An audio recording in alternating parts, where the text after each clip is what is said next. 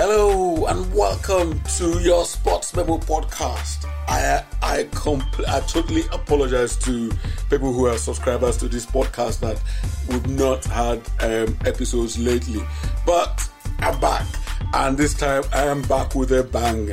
I am back with the Super Eagles and Glasgow Rangers defender Leon Balogun, who joins me on the line now.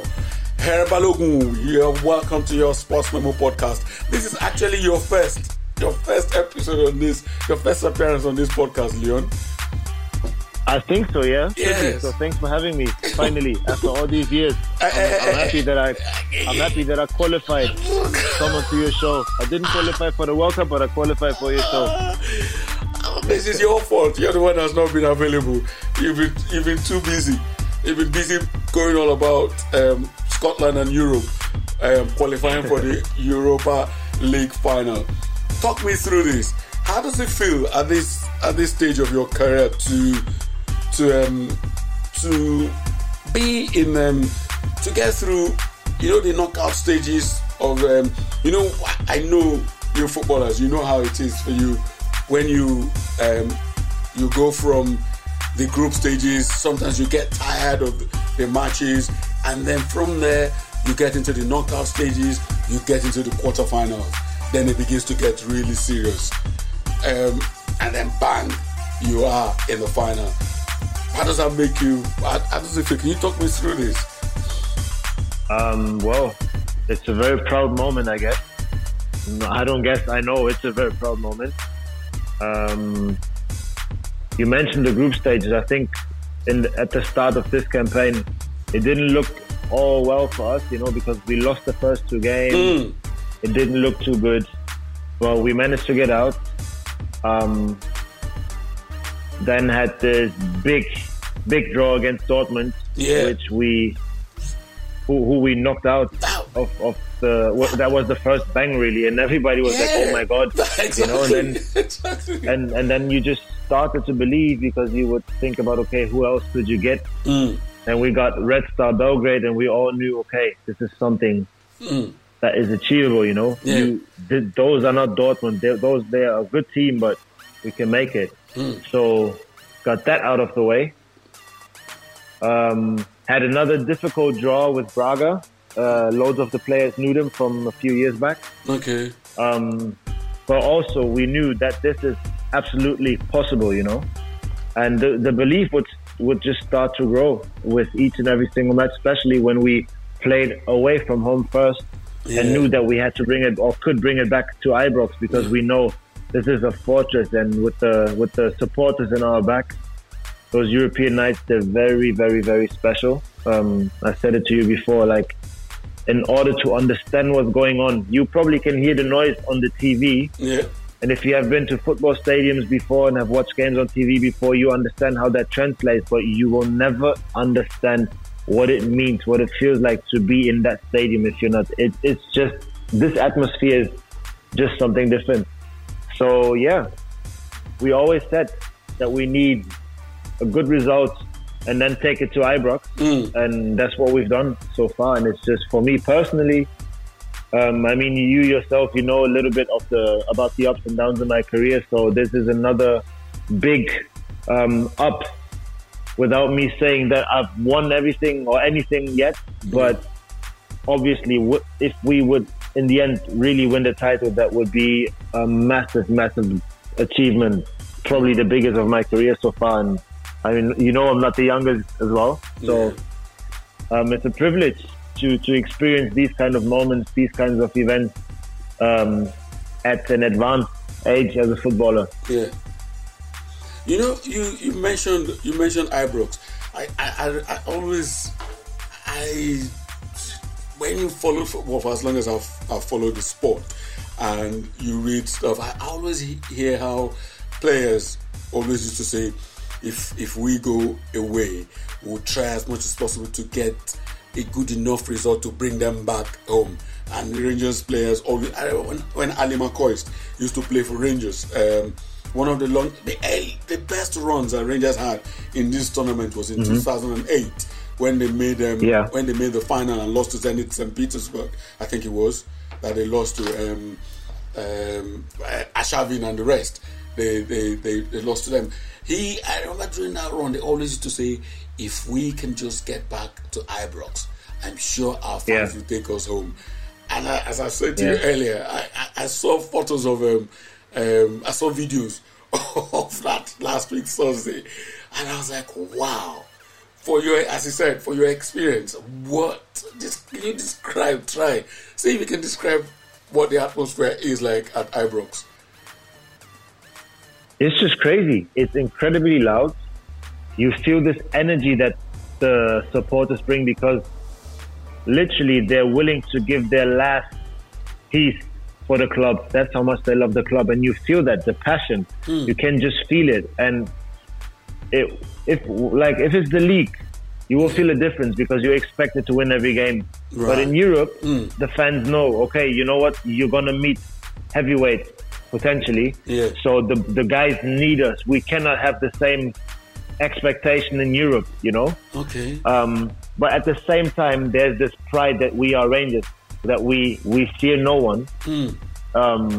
And it's just what comes, like we wind up the fans, and no, wind up is the wrong word, but we feed off of each other, you know, because if we start the game fast, all of them will be like, yes, come on the Rangers. It's just they scream and they just push and push and push. You know just how fans get excited, you know, and try to push their team. It's just the way those 50,000 is, everybody is involved, no matter where, everywhere.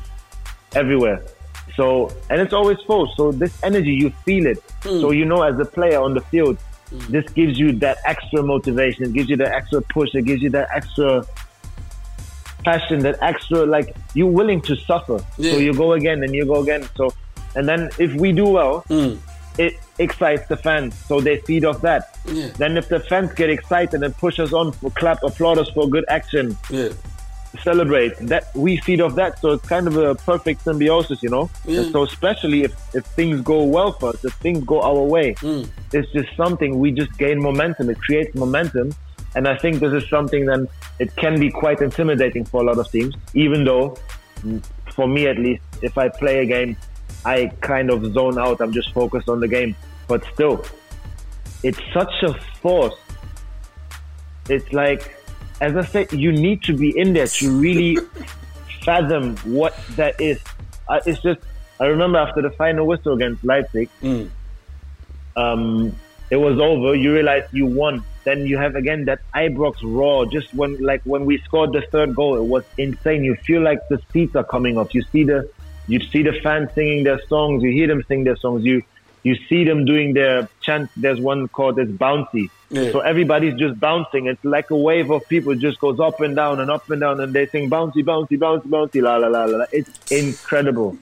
It's just, seriously, Kelvin. I can try to describe it to you, but you have to witness, because I can tell you all the things. I can describe with all types of words, but the energy that you get in there, that you feel in there, you need to be in there to realize.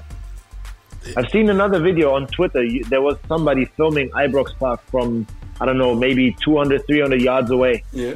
And you could hear the fans, how loud it was. Oh, from outside? It was from outside. Wow. So that person was filming the stadium. I don't know if it was when we scored a goal or if it was after the final whistle, but it's incredible. It's so loud. Yeah. Do you know, there's this... earlier this season, you in one of the Old Firm matches where you played as right back, I still remember, and you won man of the match. I remember that game when that Sunday I thought to myself, oh, there's an Old Firm derby game. I changed the channels. I said, let me wait. Then I saw the lineup, and I remember thinking, oh, son, Leon is playing right back. He doesn't like playing right back. And I remember saying to my wife, Leon is playing right back, and he hates playing right back. And then you ended up playing. It was awesome. You put up such a fabulous performance in that game.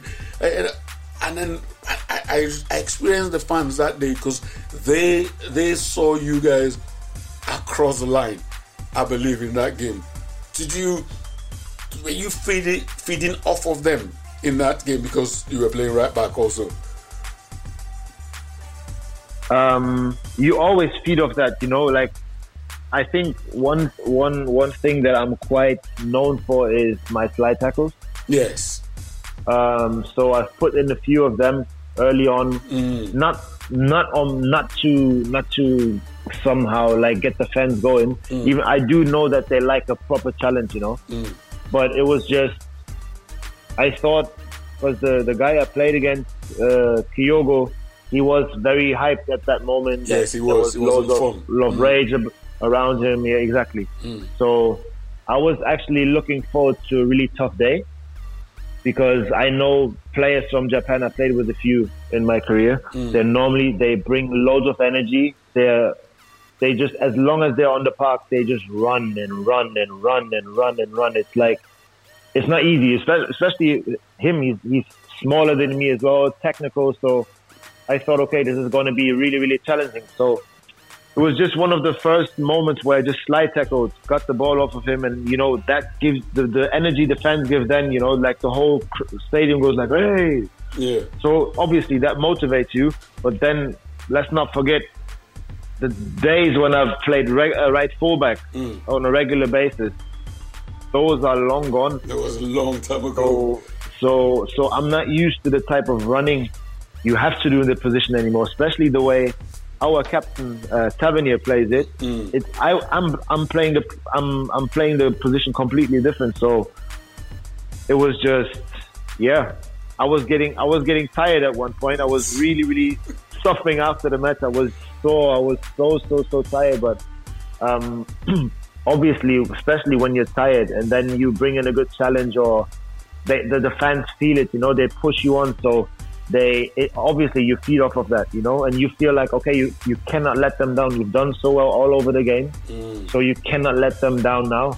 I guess it's the same for every player in that particular game. It was me, I think, and definitely the last 5 to 10 minutes I was cramping up, but I just said to myself, you have to keep on going, because of COVID and injuries, there was no one else. Yeah. And yeah, I was really pleased. Then at the end of the day, I didn't even know, because I was, as I told you, I was exhausted. I was blowing. So when I heard that I'm actually man of the match, I was just like, oh wow, because it's special to get that kind of appreciation in an old firm. Yeah. Which is very, very, very special to the fans. And it takes it takes a bit to get that, I think. If you're here, if you come to this club as a new player, you have to adapt to the whole culture, to the whole rivalry. And so it was a huge, huge honor for me.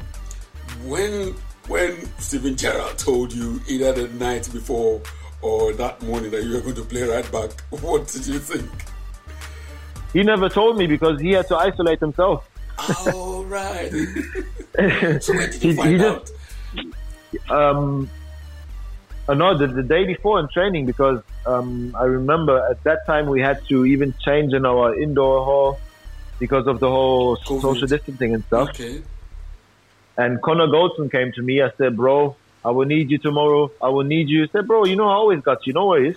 I said, no, I need you on my right. I said, what do you mean I need you? You need me on your right.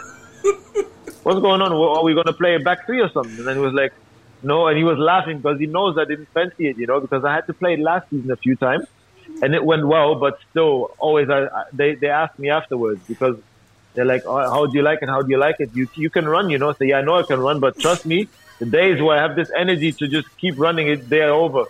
So he knew from last season already. He gave me that little cheeky smile. I was like, no, bro, you know what I'm talking about. I said, nah, I couldn't believe it. I was like, what are you talking? No, you're lying. And then he was like, no, bro. So Nathan Patterson, who was at Everton now at the time, he was the league, for some ridiculous reason, made him a close contact to someone because of the travel we have done a week before. And just before the Old Firm, they decided that he has been a close contact, and now that he has to isolate. He wasn't ill. It was just completely bonkers and nonsense. But that's how I found out. And then the gaffer, Steven Gerrard, he just texted me that morning, like, bring your attributes, speed, what else did he say? Speed, power, agility, dynamic, like just the power you bring, and something else. I could find the message now, but be the best version of yourself. That's what he texted me, really. Yeah.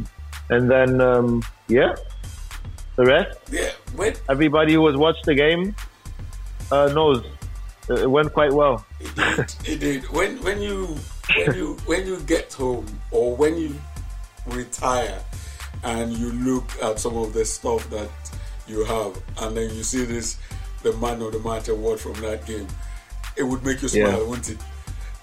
Always. I have it, like, I have a little room where because I'm a big fan of sneakers, so I have a room where I have some jackets and my sneakers, and there's some little collectibles in there, and I have it's there every day. I see it when I choose a pair of shoes. I see it every day, and it always makes me. But it doesn't make me. It's not that it makes me smile so much. It makes me really, really proud, because I know the expectations in an Old Firm are even higher than in every other league game, and probably in every other game that we play anyway. The expectation is just massive because of the rivalry. You're just supposed to completely make everybody forget that the other team even exists. So to get that reward, to get that appreciation is massive for me, because I mean, there's loads of players who have played for this club before, and as I said, this game is so massive. And then to get that playing out of position, it's huge. It's huge. It makes me really, really proud, you know. Yeah. Because as I said, the expectation of our fans is just insane. Sometimes it's so big, and then to be able to not just match it, but probably in their opinion to exceed. Is it excel or exceed? Whichever, it's fine. Exceed. It's just massive. It makes me really proud.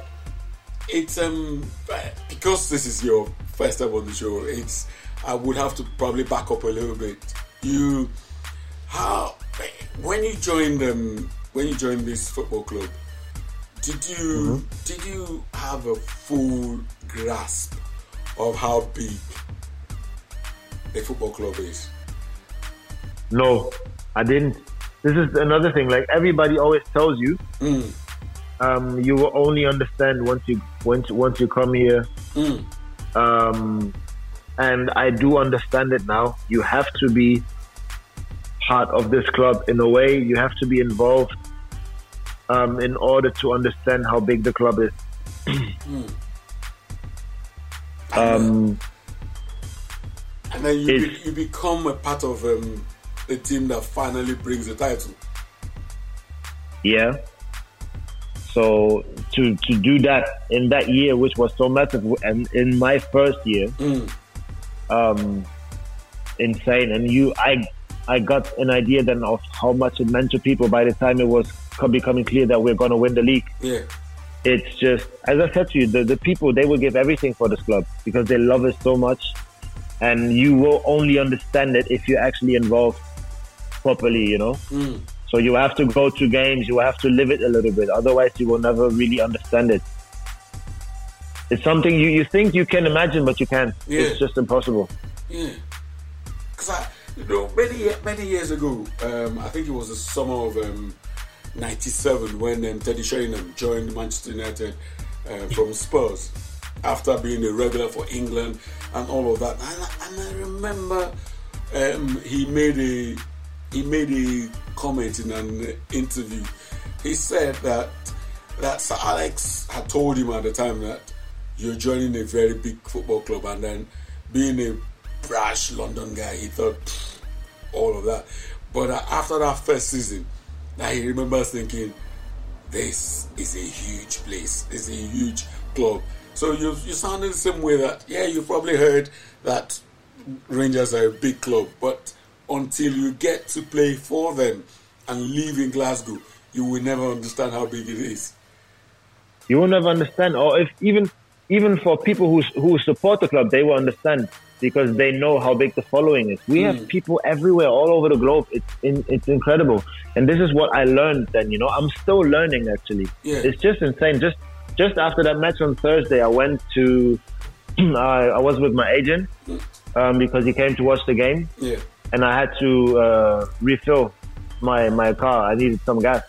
So I stopped after the match. Yeah. And I happened to run into 3 Rangers supporters. Yeah. Who drove up all the way from Coventry to watch the game. Right. And I mean, there's people all over the globe, but to drive up on a Thursday, yes, and then drive down the same night because they have to work the next day again from Coventry, which is not exactly around the corner. It's, I mean, it's a fraction, you know. But also these people they will make you understand how big it is. They always say, you don't know what it means. You don't know what it means. Just earlier today, I brought out my bin for trash collection. Yeah. And I saw them because they were supposed to come tomorrow, but I've seen them outside. So I told them, please wait, I'm going to get mine out now. And then he was like, oh yeah, anything for you, big man. And then he spoke to me about the European final and said, you don't know what it means. You don't know what it means. They always say it. And that's also due to the relegation they were forced to. I don't know how many years ago now, but I think so. When they went all the way down to the 4th division, which is just they've been through so much because it's more than a club for them. It's like family. It's like if something happens to Rangers, if something doesn't go well for Rangers, it hurts them physically. I think that's my take on it. It's just there's so much passion, so much love involved, and Do you again? This might sound a bit trite. Do you wish that you had probably joined this club a lot? It'll be earlier when you were younger. Yes and no, because I don't know if I would have brought the experience and the ability I have at that stage.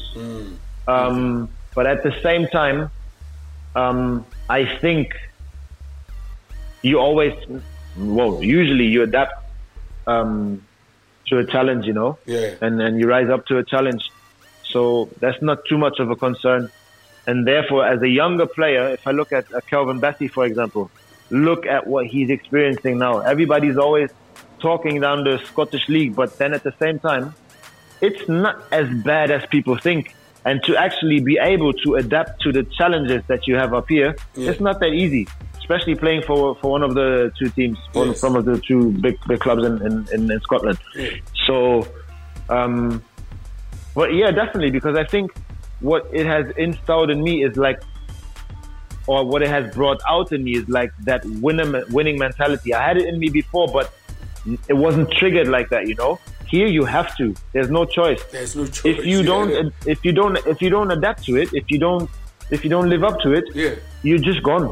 You're just out, finished. Because there's enough players who are willing to give everything and make sure we win. So I think it's great for young players. You will have to adapt a little bit probably if you come from abroad. But I think it's mixed feelings. But I would not have I wouldn't have had anything against it if I would have been here before. When that final game last season, or the game that made Rangers champions, and here you are, Leon Balogun, you finally have a league winners medal. Can you try and talk me through that? How you felt? It wasn't so much the moment when I received the medal, because that one came with a big delay. Yes, it did, didn't it? It was just it was more about like lifting a trophy, just knowing like you're number one. You know, you've won it, and in a very very meaningful competition as well, or in a very very meaningful rivalry, because it's really just us and them. So, massive. It took me a few days actually to realize, you know, I'm a flipping champion now. And just the feeling, just knowing I can call myself that. On top of that, invincible. So because we went unbeaten in the league, like Arsenal in 2004. Yeah. So it was just it's a really proud feeling that I have about it. It made me really emotional, and because as I told you, like I haven't told you before, but I'm playing football for now almost 14 years professionally. Yeah. And you put in so much work, and I think I've been through a lot of years where I felt like I was not appreciated enough in clubs that I've played before. Yeah. I should have received maybe a different sort of recognition, and it's kind of like a reward, for always taking up with that and taking one on the chin again, So, and to become a champion as an Invincible in that manner, we've done it last season. Also having a great European run, it was just fantastic. Yeah, you touched on something that we've talked about privately once in a while, a few times. What do you think when you look back now? What do you think went wrong with your Premier League experience at Brighton? If Leon Balogun was given the opportunity to go back in time, what would you do differently, if anything? That's a good question. This sounds really bad, but maybe I might have smashed somebody to force their way into the team. No, but then again, that's not me, I couldn't. I think, and I mean this with no disrespect to anyone. Yeah. I think my first manager was just, he was just afraid of trying something new. I remember having a conversation with him where he said to me, it's not because I made like a mistake against Chelsea, I think, that led to a 2-0. Despite that, still had a really good game, but it was just where he said it's not about mistakes. The other ones make mistakes, but he just said he trusts them because he has been playing with them for so long, and he pretty much told me there's not really something I can do. So that was that. And I think that did not help me in terms of the next season. And then that new manager just never really gave me a chance. That was pretty much it. So I don't know what I could have done different, because I think my work ethic is always good, has always been good. I'm not trying to badmouth anyone, but it pretty much was just, I just didn't get a sniff. I just didn't get any chance. And probably the manager just didn't fancy me the way I play whatsoever. I mean, at one point he told me that he thinks that every other defender is better than me. There was the moment where I then went on loan to Wigan. Yeah. And yeah, I just would have wished I would have been told this early on. Because that would have made things right. Exactly. Yeah. So that's pretty much it. But other than that, I don't really know, because everybody I think who knows me, I'm not letting myself down in training or anything. That's not that. So I wish things would have been different. I think I definitely deserve to play more games, especially in my first season. Yeah. But yeah, for whatever reason, it wasn't meant to be. To be fair, I still have the picture on my phone. In spite of everything, you have a cracking Premier League goal in a derby against Crystal Palace. Yeah. So, I don't remember how can talk me through that goal. I mean, for somebody as big as you are, how did you manage that?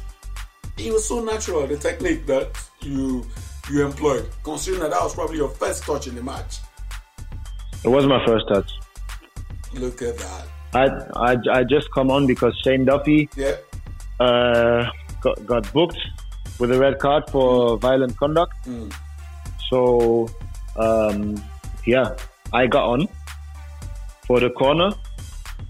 Solimac kicked it, I think, and now I attacked the second post, but the ball was quite low, so somebody put his head on it, and I just kind of tried to anticipate and read the ball. So I dropped off and it bounced in front of me and I just tried to hit it cleanly. And the rest, again, is history. I think it made me the second fastest sub scoring a goal. In the Premier League? Back then, I don't know. There might have been someone else by now, but I think before the number one was Sterling or Sturridge, I'm not sure. Right. I didn't know that. So that was that.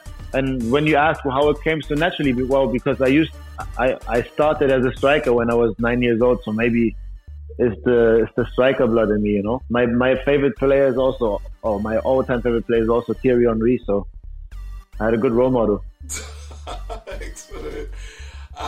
From that height, I'm afraid that we have to plummet. We really have to plummet down to March 29th, 2022. Venue, Abuja, Nigeria. Yeah.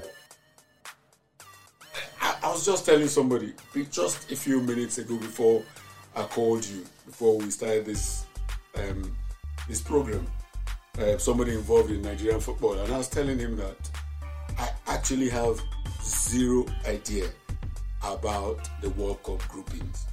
None. I don't know anything about what is going to happen in Qatar, because God knows I have not recovered from it, and I didn't even play. How have you been able to deal with this? Well, I had to play in Old Firm a few days later, so there was not too much time to actually feel sorry for myself. When it was a tough night, it was very, very hard. The immediate moment just after, because I don't think I'm gonna be around the national team for the next World Cup, so that was probably my last chance. Therefore, I was heartbroken for myself, first and foremost, for my teammates, obviously for all the fans, because we all know how much football means in a Nigeria that is very chaotic, that seems very unstable with a lot of issues, you know, politically, economically. There's always something going on that just makes people unhappy, and this football is the one thing that always unites the people, that makes everybody happy. And then we did not manage to actually achieve our common goal and to give Nigerians something to look forward to, you know, with joy. So that was tough. But then again, it's football, you know, and it can always happen. So as much as I do understand all the sadness and frustration, I'm not a supporter of the things that happen afterwards. I'm not a supporter of all the abuse players receive, managers receive, because for me, it's a sort of entitlement that I just don't appreciate. Because if everybody would, because you see some criticism, constructive criticism, what do we need to improve? That's all fair enough. Mm-hmm. But I see so much people just ranting and bullying, and they feel like they deserve to, you know?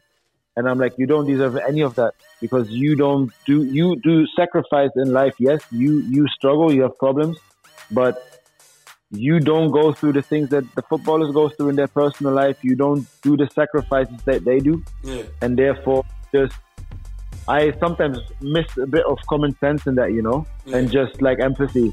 Because just because footballer is privileged and whatsoever, that does not give anyone the right to just go after people and threaten their families, threaten them, all these kind of... This is all nonsense to me, because at the end of the day, everybody wants the same. Yeah. So you might as well keep supporting and, be constructive in your criticism, but don't start to all these hate speeches and bullying, because that for me is just nonsense. That's just something I had on my chest. I always have on my chest when I see these kind of things. But in order to deal with the defeat, we all gonna suffer again. We all suffered probably when the draw came out, when the groups were drawn, and we all will suffer again once the World Cup kicks off, because we were supposed to be there, but we're not. You almost became the poster child for this for the loss because of your photos. I remember where I was standing in the unsafe media tribune in the stadium, and I do remember that I was just looking down on the pitch, and I was looking at you when you were flat on the turf, and I everything I felt, I tried to look at the players, you and your colleagues, and in me, I knew straight away that whatever it is that I'm feeling, you guys are probably feeling 100% worse, because you sweated blood, you sweated. That is exactly the point that I'm always trying to make when I was just addressing the fan and supporter situation. That's exactly the thing. It's fascinating to me when I see how much we make somebody suffer, and then I'm like, yeah, but do you know that I suffered 100 times worse than you, because I'm on the pitch, I'm the one playing actually. You're just in front of the TV or in the stadium or whatsoever. I am on the pitch. I am trying to be there. I want to participate, and I'm not going to get the chance to, you know? So it's exactly that. And yeah, as you said, I was weeping. I was just weeping on that. I just sank down on my behind and I was just weeping on the pitch. It was too much for me to handle in that moment. That was really, really tough. Do you remember any other time on the football pitch that you felt like that? Has there been? I know that there were a few players around me. I think Jordan Ayew came and he just told me it's okay. Tried to get me up, but I just didn't want to. I just wanted to sit there and, get out, like deal with the emotion, go through the moment. Because I think also that's important, you know, as much as it hurts, but you have to live it, you have to go through it. And that also helps you digest, you know. You have to allow that sadness, you have to allow that frustration. I would be concerned if you wouldn't do it, because then either you're trying to hide something or to just like bury it under whatever, or you're not involved enough. And if you're not involved enough, then you probably should not be on the pitch. So, yeah. Like I asked, have you ever felt like that before after a football match? Yeah, when we got knocked out by Argentina. Oh, that! Oh God, that one. And then at the beginning of this season, when we lost to Malmo in the Champions League qualification as well. Right. Why do you remember that Argentina game? Oh my God. I remember where I was standing in the media tribune. Leon, for 20 minutes, I did not move. I just stood and I was just watching. I was transfixed. I could not believe that we lost that game that late. I was like, no. But you see how life is. We would give anything to lose in the first round again in Qatar, wouldn't we? Yeah, exactly. Exactly. God. You made your national team debut back in 2014. So that's like 8 years of being in the national team. What if there are things you could change in the way in the stuff that went on into this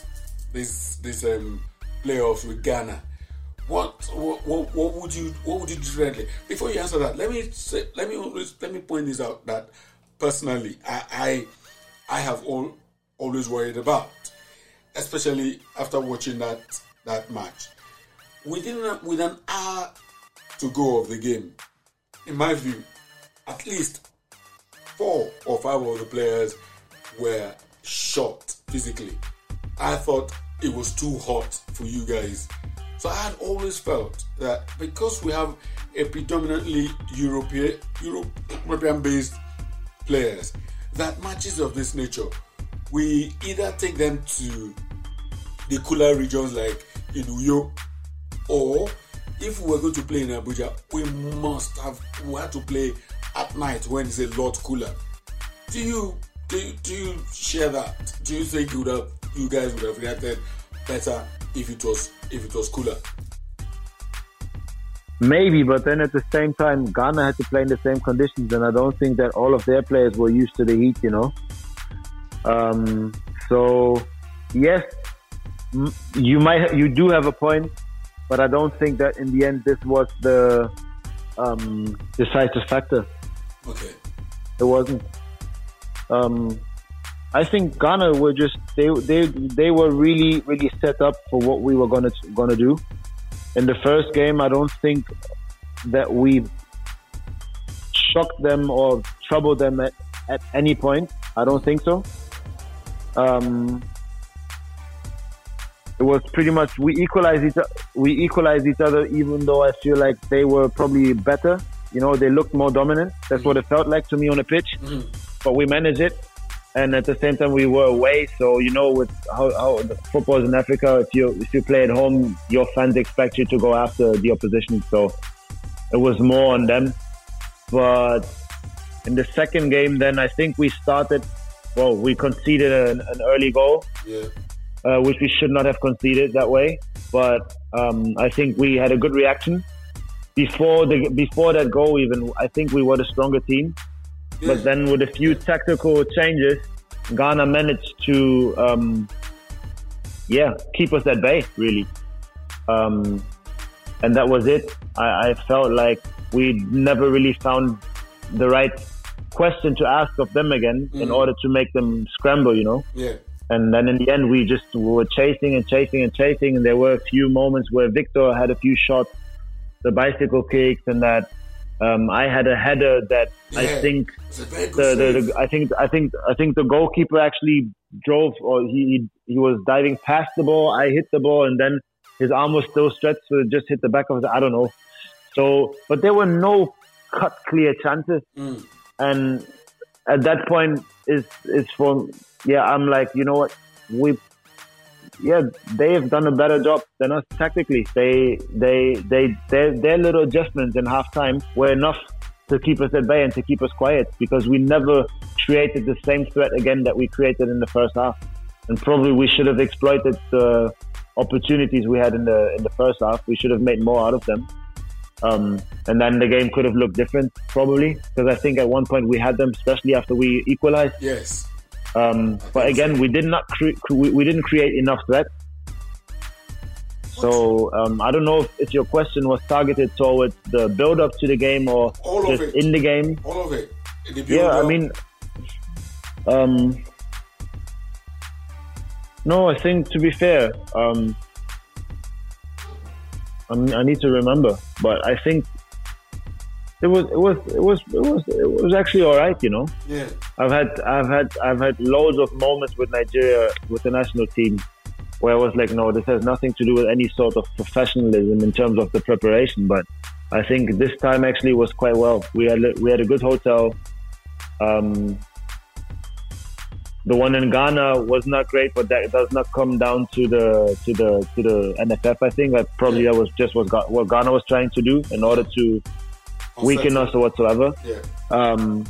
You know, just those mind games and everything. Mm-hmm. But no, I think in terms of preparation, everybody knew what was at stake. As I said, it comes down. Then I think we got beat. Like their coach has done a really good job. He's a tactician. I knew him from Germany as a player. Yeah. Used to look up to him because he was one of the first black players in Germany that stood out to me. He played for Dortmund, Otto Addo. So, and even speaking, I went over to their dressing room after to congratulate them, and even spoke to him afterwards a little bit. And he said, "Listen," he admitted, like, first half I thought we were really in trouble, and he said he needed to make that change to a back five in the second half because he needed to keep us quiet. And that's what he's done, and it was enough. So we had no reaction to that little adjustment that he did tactically. I said that before, and I think that would have been a game changer where that was our only chance really, you know. But at the same time, we've been chasing because we played a goalless draw, you know, away. Yeah. So do you know that's something maybe the African countries should have protested. Why? Is because everywhere the away goal rule got scrapped apart from Africa. I don't know why. Yeah, it's CAF never scrapped it. That was actually a bit. It was a bit ridiculous for me because I was like, what? But yeah, I mean, what is done is done. Mm. Do you knowing what you know now? Do you think that if we had Raw in charge, Gernot Raw in charge, do you think things would have turned out different? I cannot tell you, to be very honest. I don't know. I really don't know. Because for me, it was the first time under Eguavoen. So there seemed to be not a hype, but some sort of fresh air to be around the team, you know? Okay. And Eguavoen, he was very, very relaxed in his ways in terms of how he would address everything, which I thought actually was brilliant because he tried to just keep the pressure at a very low volume. He played himself. Yeah. He knows that you have pressure always anyway from yourself, from the circumstances. Yeah. So there's no need to create additional pressure. I think he's done really well when it comes to that. Okay. By just trying to put our minds at ease. But yeah, I don't know. I mean, he played in a certain way, which made him successful during the AFCON. But I really don't know. I really, really don't know. It's a tough ask, to be honest. Because under Raw we played a certain system. Pretty much all our two systems, or mainly one system at most of the time. I don't know if he would have done something differently, if he would have adjusted different. I really cannot tell you. Because I think he refers to himself as a bit of a tactician and trying to read the opposition and everything. But then again, we had Coach Amonike, we had somebody there who's also always from all the meetings we had. He also seemed like somebody who's very into tactics and analyzing. As I said, sometimes it's in-game adjustment, you know, and I think that's where Ghana has beat us. Because we didn't have the right reaction. Ghana reacted properly, but it looks like we didn't react to their own reaction. Exactly, that's the thing. That's why in that moment, it's just what are we gonna do now that they have adapted to our threat, to our game plan? Because we have changed our formation before the game. And to be fair, I spoke to the coach afterwards, the Ghana coach, and he said to me he expected us to play the same game, the same formation. He said that, but then he thought he was thinking about us maybe changing, but he thought, no, we're going to play the same. So that's why he then adjusted in half-time. Was Wilfred Ndidi a really big miss, in your view? Yeah, definitely. Because, I mean, we all know his qualities in terms of breaking up the play, you know. And also just being available, even though I don't feel like this is not what we miss really, but he definitely would have given us a bit more stability in midfield. Because for me, the players that played, I think Frank Onyeka has played a really good game in the second leg, especially. Yes, his injury. I believe his injury was a factor in the way we played in that second half. That was a big blow, definitely. Because as I said, because Ghana was not pressing us really hard, you know, they were letting us come a little bit, and at the same time we pressed them really hard. So as much as Wolf is always missed, it didn't feel like it too much, you know, because especially in the first game we missed him badly. I feel badly. Yes. But in the second game, because of the dominance we were able to create, it was not that bad because there was not in the second half maybe a little bit, but we played with quite offensive players in midfield, and that helped us actually going forward. So, but for the team, he's always a big miss as a character, especially on the field. Like, he probably would have helped us in the first game to have more balance in midfield and to be more dominant, you know, because it does something.